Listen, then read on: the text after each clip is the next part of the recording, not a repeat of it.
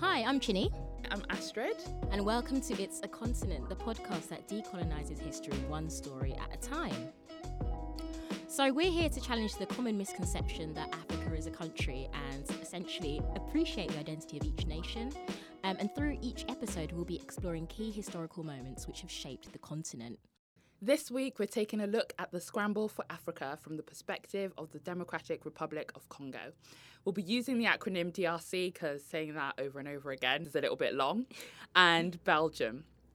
So, Belgium, the land of chocolates, waffles, fries, beers, Christmas markets. They're quite good, actually. Yeah, I went last year. Honestly, they have one of the best Christmas markets I've ever seen. Has a deep and dark historical relationship with the continent, most specifically the DRC. So from 1880 to 1920, close to 500,000 of the DRC's population lost their lives. So it went from 20 million to roughly 10 million within that 40-year period. This often untold genocide was led by King Leopold II. It's also quite interesting how with Belgium we associate it with chocolate, but quite often this cocoa is actually produced in African countries. Yeah, I think there's a lot of those kind of like association, isn't there? Yeah, because like you have in the UK like tea, which is actually from India. So it's also we need to recognise that these things have like pasts and the real sort of cultural context as to where these things come from. And I think also just looking at Belgium, when you think about that time period and like, you know, when people think of the empire and who had, you know, your top colonizers list, not that anyone was writing top 10 list of colonizers. The heavyweight colonizers. That if there were to be such a thing, you'd be thinking, you know, your France, your UK, yeah. Belgium, less so. But stick with us. There's a bit of like a Jekyll and Hyde situation with Belgium. I think Belgium could compete with the UK, you know. Honestly, especially, the extent of their involvement in exploiting and destroying the DRC. But, you know. This is a very uplifting podcast, by the way. Very. We're going to make you smile in this episode. All right. So how did a relatively unknown country like Belgium end up with a genocidal legacy? So up to the 19th century, the African continent was pretty much a mystery to Europeans. So what is this? What's a black person? I've never seen one before. Let me go. We need to explore and find out. What do they look like? We need to claim this as our own, don't we? Because we're explorers. And this is the first time we've ever seen it. Well, according to an account from the book King Leopold's Ghost, there were stories of Africa containing one-eyed people who used their feet to cover their heads, and it was declared that Africa held people with one leg, three faces, and the heads of lions. 3 faces and a head of a lion. Well, that How lion... does that even... I don't understand that concept. I'm sorry. That lion stereotype, you know, this whole did you live with the lions? You can see here that it was out here. It was around in the 1800s. People were still like, oh, the lions, you know. Ooh. To be honest, if a lion came up, I would still run. It's not like a contained one because I'm black. I'm sorry. Yeah, can you imagine? People just be looking at you like, okay, she knows what to do. She knows how to communicate. She knows how to communicate. Expecting you to roar back at it like... It's not happening, mate. It's not, I'm running. Like the rest of everybody else. They're just expecting you like, rah. Nope, it's... Honestly, they really thought that we were lions. What were they thinking, honestly? But also at that time, they were seeing other black people. I guess because they hadn't really explored the continent. They were like, okay, what is the most far-fetched thing that we can come up with? It's interesting because you had the Moors and then you had Othello, who was, you know, Othello the Moor in Shakespeare was a black person. So I don't know where they came up with this concept. Maybe this is why we're so exotic. Yeah. Oh my gosh, honestly. More exotic than a pineapple. The head of a lion. More exotic than... Tell me about it. So, in the 1800s, when European countries began to explore the continent, they found its abundance of minerals and resources, and they began to claim certain parts for themselves. So, this is the start of monopoly. This is pretty much monopoly, where you can be like, oh, I own this country. Rolling that dice, and you're like, okay. I've got a double 6. get like more land. This is great. As more and more European countries got involved in claiming a piece of Africa, the relationship between Africa and the West went from informal imperialism of control through military influence and economic dominance to that of direct rulership. And during that time, King Leopold II also wanted to claim, in his own words, a slice of the magnificent African African cake. So he thinks that Our Africa continent is now a cake. it's not a country, mind. It's a It's a cake. This is now an episode of the Bake Off. Yeah, it's Do you not. know what I mean? What kind of cake are we having? Is it a sponge cake? It's a Do you know what I mean? chocolate cake. It's gotta be oh, chocolate. it's got to be. Oh, Oh, look yeah, at no, that. that's true. It's got to be chocolate. Gosh, honestly, just the fact that he didn't even, I think that just represents that he didn't even see us as human beings. He was just Definitely. like, oh yeah, it's a piece. I can have a bit of that. I'll have a Do you bit know of what I that. mean? I've got a bit of Belgium, but I fancy a bit of that. Something to just be Right. devoured, you know. It's just really frustrating that they were able to get away with just taking over huge quantities of land with just no consequences whatsoever. Because when I go to Lola's Cupcakes, I still got to pay. They They still want to see. pay. They still want to see a card for that slice. They're not just. I out bet there. he didn't pay. He didn't pay a dime. He He just didn't walked pay- in the oh. store, picked up the cake, and left. I was like, you'll pay me. Yeah. How about that? Go into Loda's Cupcakes and give me some diamonds.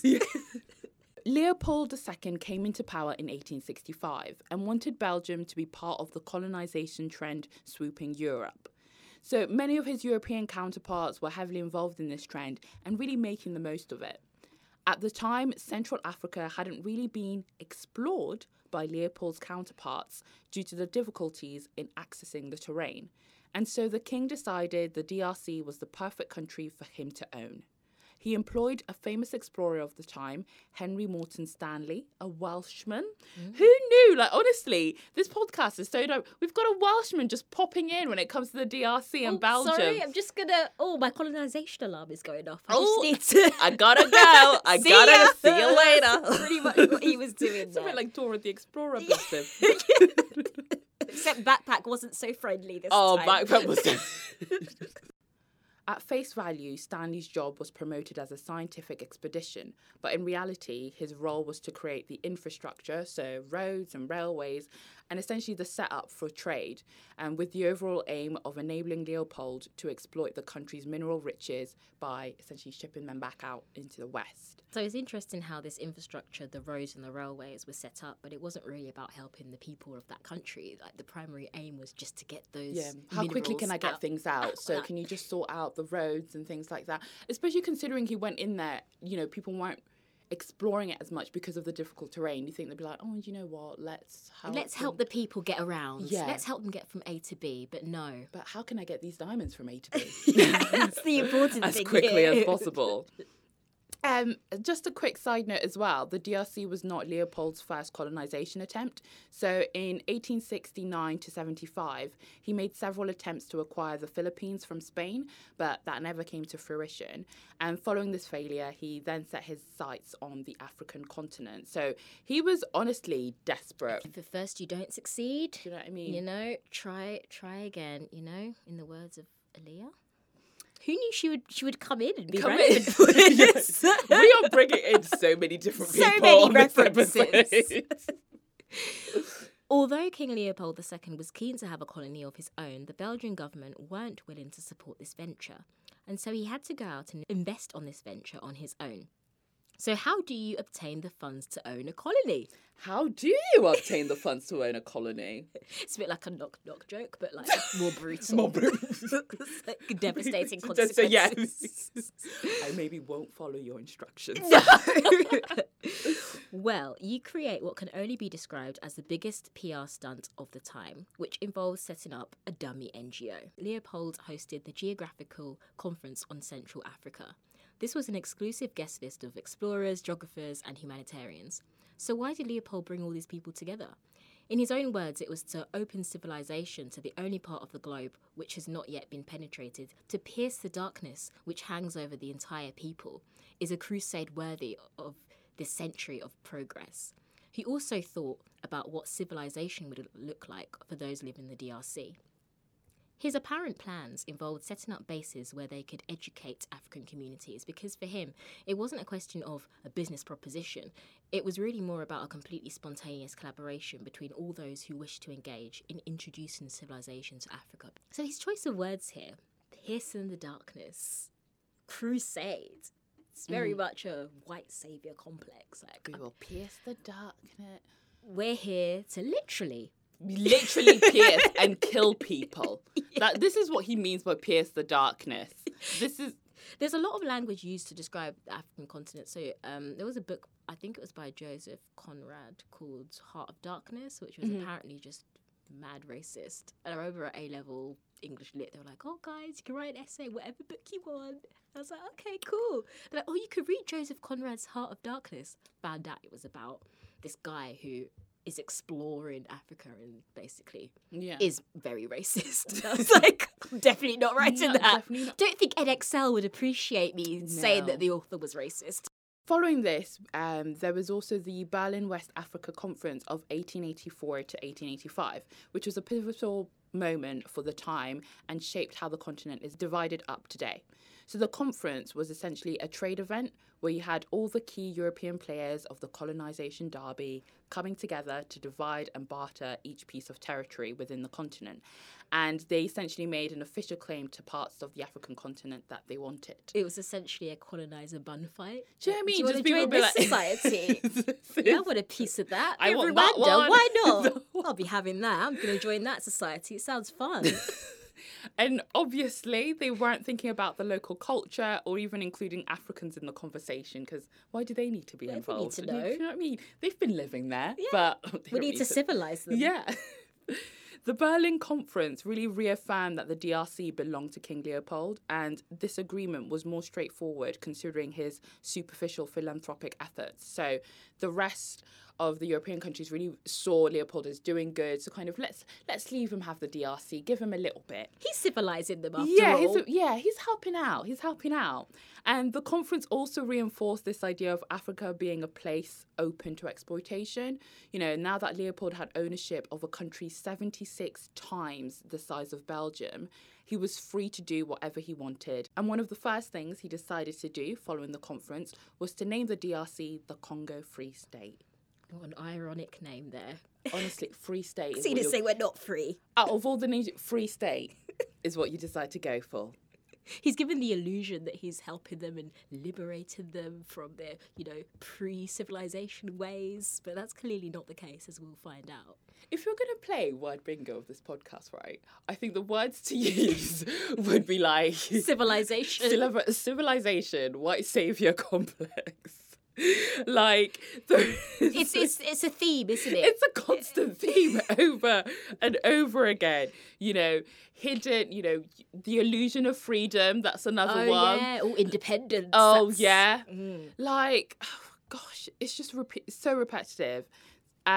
Side note, according to researchers, if you superimpose on the map of Europe the Congo, it would stretch from Zurich to Moscow to central Turkey. So that just goes to show you the size. Belgium is so small, and all of a sudden they're like, we want this huge country. Yeah. So we can play around with. And that's something you don't realise as well when you look at the maps, because I remember getting a flight from Morocco down to Ghana and I was like, why is this flight 5 hours? Why is it 6 hours? So long? Why is it basically a long haul? Well, actually, that's because the African continent is huge and the countries within the continent are massive as well. I mean, I didn't really know that Congo was that big, I'll be honest. Yeah, neither did I. I was like, oh my gosh, he's got such a big piece of the continent that he's like, wow. He's basically got the great... he's done well in Monopoly, let's just put it that way. Mm-hmm. Leopold's strategy in the DRC was exploit, exploit, exploit. He used his right-hand man, Henry Morton Stanley, a famous and well-respected explorer, to explore the Congo. However, for the Congolese people, Stanley was a harsh and brutal taskmaster who had no respect for them. One of Stanley's first tasks was to get all the different Congo chiefs he came upon to sign a treaty. The Congo chiefs, with no written language, had no idea what they were signing. In return for cloth, trinkets, beads and gin, the chiefs gave up their rights to the land. It's actually quite interesting because when it says that they have no written language, it doesn't really mean anything about their intelligence. It's just how the language was at the time. Yeah. Because it was more of a spoken language and stories were shared down through generations. And one thing I noticed as well is that if you look at, I'm talking from a Nigerian point of view, but if you look at like the Igbo language or the Yoruba language, you're like, why are they Latin letters? That doesn't make sense. Mm-hmm. It's literally just like read what you see, because these languages previously wouldn't have probably used the Latin alphabet if they were writing at the time. Down. Yeah.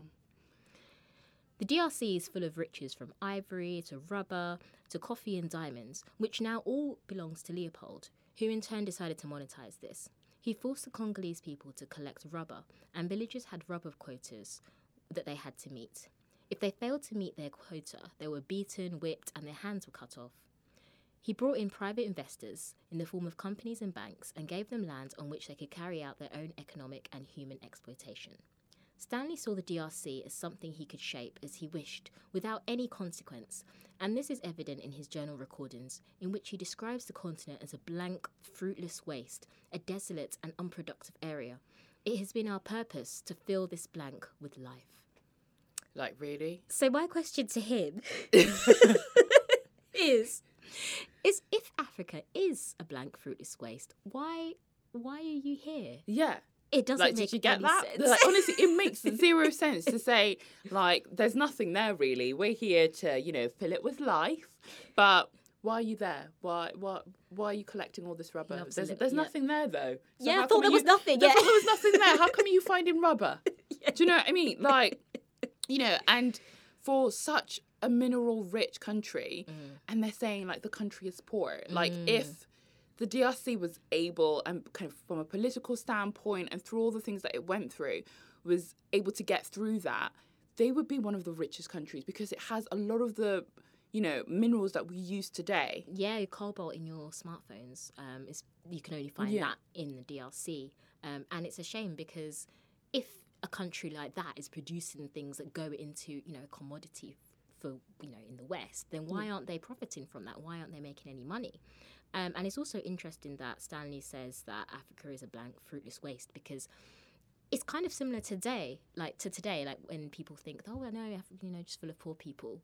They had that attitude back then, even though they knew full well why they were in there to collect the riches. And it's so frustrating that the same narrative kind of gets told over and over again. Yes, there are those elements, and, you know, I don't disagree. There's definitely it doesn't mean that there are no. But at the same, there. it doesn't mean that there aren't riches and there isn't the possibility for it to be just as successful as any other continent.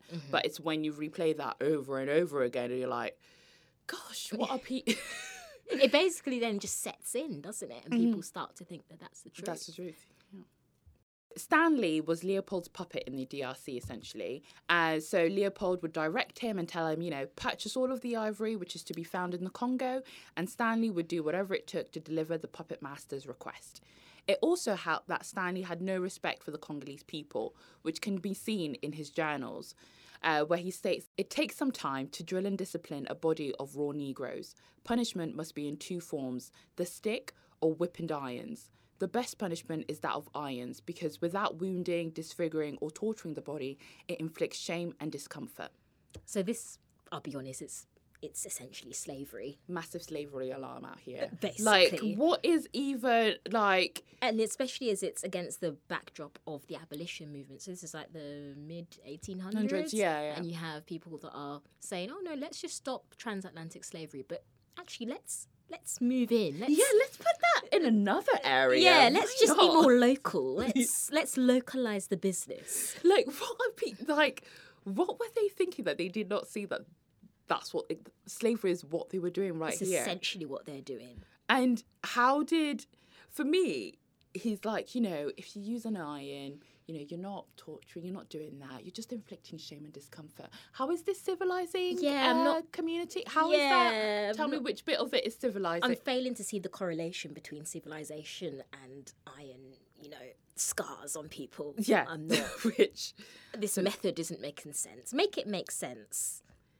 So another side note, throughout Africa's colonial history, there are signs and symbols which represent this time.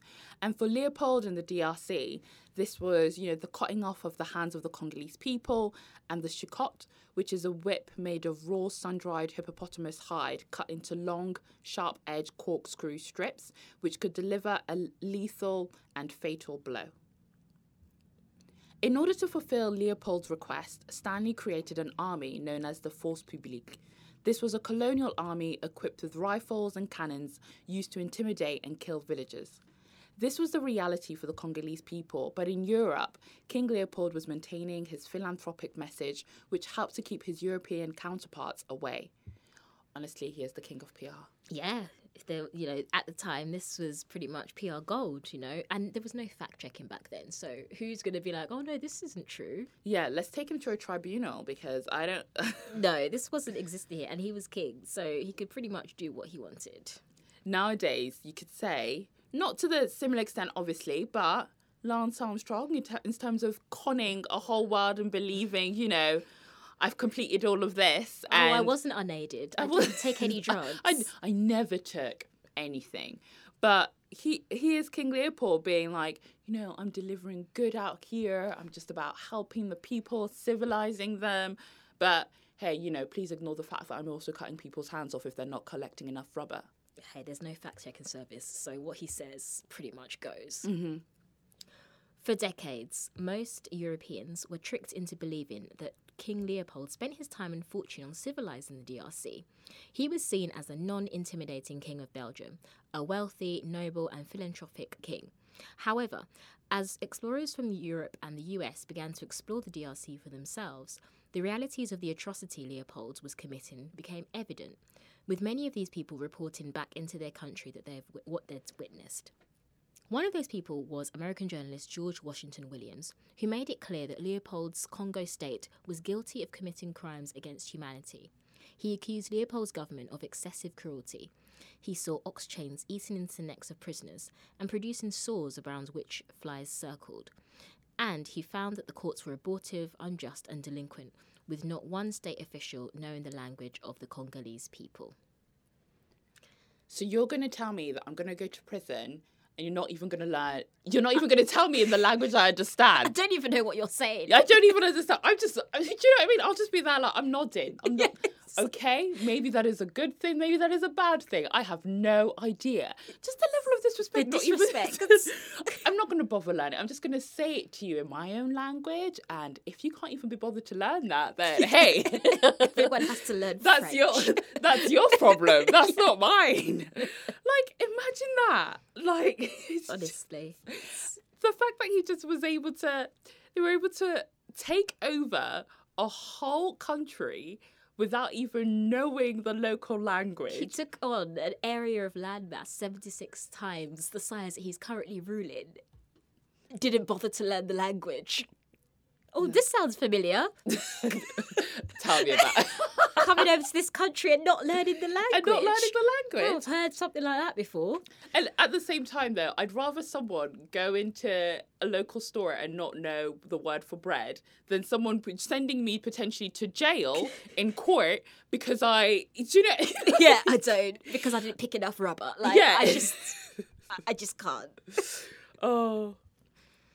So King Leopold responded to these kind of negative news with his own counter-campaign, which involved him bringing to light the atrocities which other colonialist countries were committing, with stories on how Germans were flogging native women in Cameroon to England's wicked war in South Africa. He would also defend himself when he was accused of treating the DRC like a business by stating that if it gathers ivory on certain of its lands, that is only to lessen its deficit. In dealing with a race composed of cannibals for thousands of years, it's necessary to use methods which will best shake their idleness and make them realise the sanctity of work. So in this documentary, they portray Africans as lazy, and it's interesting how this stereotype has persisted throughout centuries. Yeah. They call Africans lazy during transatlantic slavery where they're working for free. I don't see how that's lazy. Apparently that's still lazy. Even today in the modern world, you'll see, lots of stereotypes about, benefits, council estates, they're lazy, and it just doesn't tell the full story. And why has this stereotype just It still sticks today. Yeah, just still constant today. And I think this taught me a strong lesson around even so early on how difficult it is to remove those stereotypes from a whole people. We still have that today and it still sticks in people's mind. We just regurgitating the same stories again and again. Yes, it changes in terms as time goes by, but we're still talking about being lazy and that kind of thing for a community who have done a lot. One of the interesting points that I wanted to discuss was around the fact that King Leopold's tactic, okay, we're talking about him being, PR king and all that. actually, it was a good point for him to reflect back onto Europe what they were doing as well. They were doing exactly the same thing. Exactly the same. So he's just like, guys, why are you? He's why like, are you well, this atting is me bad. for it? Yeah. 'Cause you're out there doing exactly the same thing, like moving mad. We're all in this together. Yeah, this is a copy and paste. Yeah. You're moving mad, I will move madder. I'll be mad. Yeah. So they can't be shocked at all because he's doing exactly the same thing that they're doing. So it's, it's. I mean, they're all committing crimes against humanity, so none of them is able to admit that, only when you're using it against someone else. But no one can actually look at themselves and be like, actually, I'm doing this too. This is probably not a good thing to do to another human being. I don't think it's right when he does it, but I think I'm also doing the same thing. I'm civilizing them. Yeah, but maybe it's not right. The Congo was very much King Leopold's personal property. However, the growing bad press and negative public opinion across Europe and the US led to Leopold deciding to sell the DRC. Sell? Like a stock. We're now at that point of monopoly where we are. I've got the hotel, but I need to sell. I need to remortgage it. Yeah. The Belgian government agreed to take on Congo's 110 million francs worth of debts. Not quite sure how they got into debt, seeing as he's basically taken all of their resources. With almost 32 million francs that Leopold actually owed to the Belgian government, and pay 45.5 million francs towards King Leopold's building projects in the DRC. We haven't actually converted this to modern day, but this is a lot. This is a lot. Yeah. It's Don't at us about trying to figure out how it equates. If it was big, if it was 50 million then, it's probably like a trillion now or something. Yeah. But don't. Money's moving mad at the moment. Yeah. So. From 1884 to 1908, King Leopold II owned the DRC, and then he sold it to his home country, Belgium, who ruled the Congo from 1908 to 1960. And their rule was pretty much identical to the atrocities that Leopold himself have committed. So, yeah, in the same vein of if you move mad, I'll move madder. Yeah. This is pretty much what it just carries on. They did not learn a thing, the Belgian government. They were like, they were like, oh, what, these guys are propping up our economy? This is great. Let's carry this on. Control C, Control V. The DRC gained independence in 1960 following heavy reluctance from Belgium to give up the country. On the day of Congo's independence, Belgium's king at the time, King Baudouin. Baudouin? Yeah. Baudouin. Bien sûr. Ah, merci. Stated that the independence of the Congo is the crowning of the work conceived by the genius of King Leopold II, undertaken by him with courage and continued by Belgium with perseverance. The Belgians honestly had a way with words. They just... Do you know what I mean? How do we make this bad guy look awesome? Courage and perseverance. Oh my gosh. Like, what? At which point, I think this is just a way to... I don't even know what he was thinking. At least use this as an opportunity to say, do you know what? You guys are free. You guys are earned free. your freedom. Yeah, more than... You've more than earned your freedom. More than enough. We've gotten rid of half of your population. But hey, we're going to use the word courage and perseverance. This is, again, just showing how they didn't value, people living in the DRC as human beings. Because... if they're just a commodity, I was like, oh, I just inherited this, That's pretty much what they saw. Unfortunately, as we've seen with many of the African countries we've covered so far, gaining independence is not the end of the story and does not mean freedom and autonomy. It's a rulership without the ruler, and this is something we see with the DRC, especially as the source of many minerals and resources we use today. The DRC story continues with Congo's independence and key political characters like Patrice Lumumba, Mobutu, and Kabila. King Leopold II was able to exploit and kill half a population without ever having set foot in the DRC. However, his genocidal legacy is one which has left a permanent scar on a nation and its people. How could you kill half a population without ever visiting that country? That honestly, that is just nuts. Like, just the fact that, okay, 500,000, but you've never even visited it. But not to even set foot. And you're like, yeah, I've killed people. Yeah, I don't. Like... So has Belgium ever acknowledged or apologised for these atrocities in the DRC? I think they apologized for certain elements of it, but there hasn't been an official apology. I'm sorry around you felt that way. Yeah, do you know, it's just... I'm sorry you feel like that. No, I'm just sorry about what happened for the... Sorry about what happened to you. Do you know what I mean? I think an interesting point is a quote King Leopold made when he was setting up kind of selling the DRC to the Belgian government, where he says, "I will give them my Congo, but they have no right to know what I did there." And following that, he basically got rid of any evidence which showed the kind of atrocities he had committed within the country. Which just goes to show, you know, we're saying, you know, half a population was gone, but that is very much an estimate. It could be more.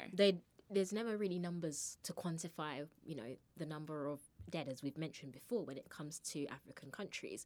And when you have many of the historical records just wiped away, I'm just going to destroy it, then how are you supposed to know how that country came to be in, you know?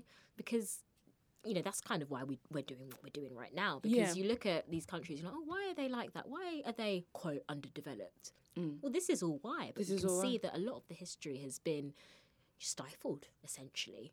It's interesting to see, like, obviously a lot of this information is kind of lost. And in the sense, like, you know, what could have been of that country and things like that. And obviously, we're in this position, but it's just, I think it's one of the great things. We're able to reflect back and really learn and have a better understanding of where we are from. Yeah, we don't have the full details, but this is as close as we can get to that. So, thank you for listening, guys. This has been, it's been very uplifting, hasn't it? Yeah. So please subscribe and we'll see you back here in 2 weeks' time. And don't forget to drop us a rating on your podcast platform of choice. 5 stars would be amazing. We're also on Instagram as @It'sAContinentPod, so feel free to send us your suggestions for future topics. In our next episode, we'll be discussing a slightly more uplifting. We're bringing things up a little bit. Yeah. And looking at the rebirth of Rwanda and how they built a successful country after the brutal civil war.